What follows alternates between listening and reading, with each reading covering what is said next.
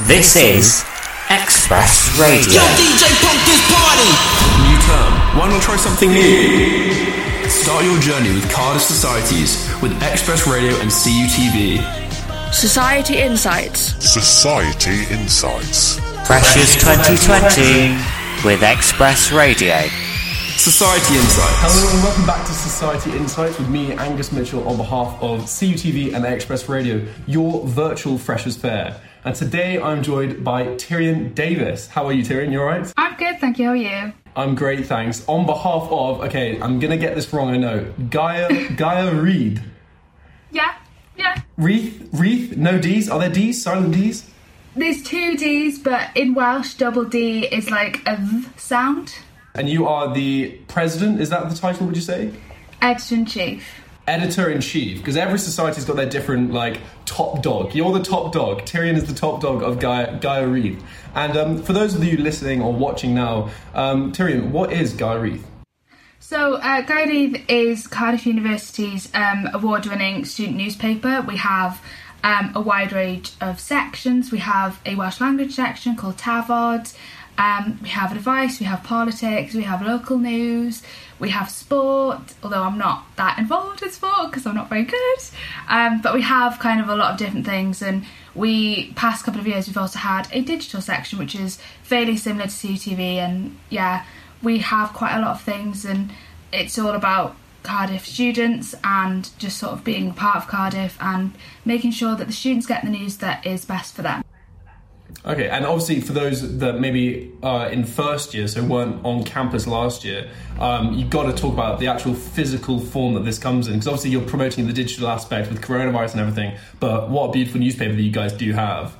Yeah, unfortunately, obviously this year we've obviously had to go online. We won't have the physical copy anymore, but it's still nice that we have Issue, which is kind of the website that we use to put everything together. So it's technically still there in the form that it is normally, just that we won't have a physical copy, unfortunately. But yeah, it still looks really cool, it still looks really nice, and I like the fact that we've still managed to have that this year as well. So if I wanted to read the latest issue, is it just on issue.com, or what's the best way of getting you there? Is it best through your socials, or...?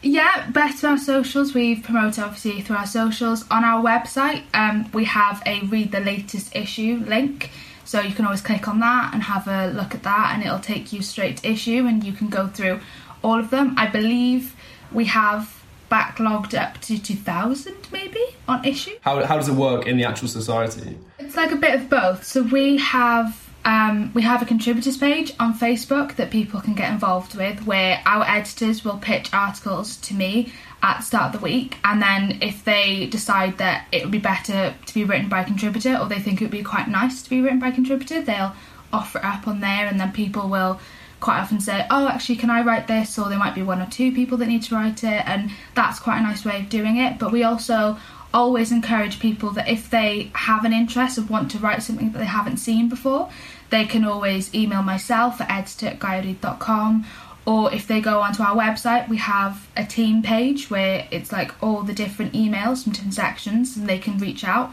which is really nice. We've had a couple of people do that in the past, email us and just be like, hey, I've got this idea, would you mind if I wrote about it? And we always accept that, because it's something that is really nice to have that connection with the people. So there is that flexibility with stories, and people are allowed to do those passion projects as well. That's so great to hear. And talking about those projects and the stories itself, obviously you hear about the big companies, the big newspapers, they're on a very rigid timescale to get their print out. It's quite a well-known thing. Obviously that the printing side of things aren't going to be an aspect this year. Is there still going to be that kind of regimented timescale that you guys are on to turn over the stories? Yeah, so although we won't have a print deadline this year, we've still got deadlines that we want to kind of achieve, and we've got a certain amount of issues that we can get out throughout the year, and so I'm still really, really eager to kind of keep that up, because I think that it's a really good way of doing it.